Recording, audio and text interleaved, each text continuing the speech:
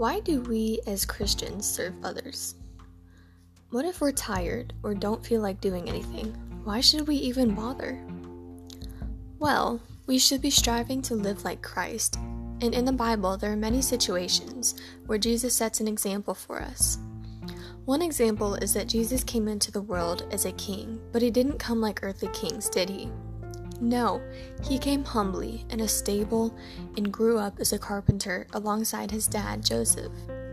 He also reminds us many times in scripture that in Matthew 20:28, he came to earth not to be served, but to serve and give his life as a ransom for many. Jesus didn't come to be served like typical royalty in a palace with hundreds of servants. He came to be one of those servants, spreading love throughout the world. And that is how we should live, with servant hearts. Now, you may be asking yourself if that is the only reason we should serve. Well, don't worry, it isn't.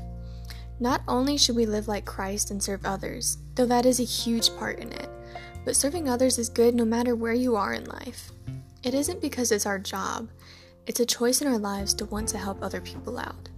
And if you're thinking it isn't that big of a deal, and since it's a choice, then you won't do it, I have one more reason to persuade you.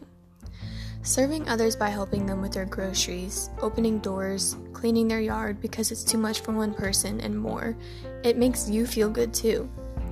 If you're constantly thinking about yourself and what you want, or how tired you are, and how much you just really want to relax and not help, people won't want to be around you.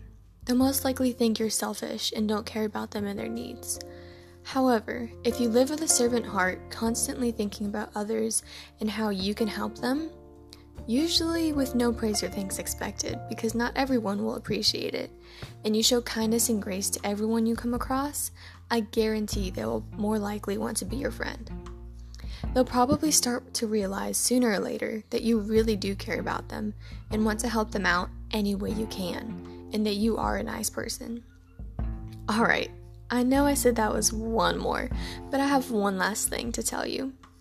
By serving and having grace and humility and kindness, people may ask how you do all this all the time, and you can then share Jesus with them. You can tell them, it's not necessarily that I have nothing to do or that I'm not busy, but I want to help you. I want to help you out when you are having a bad day.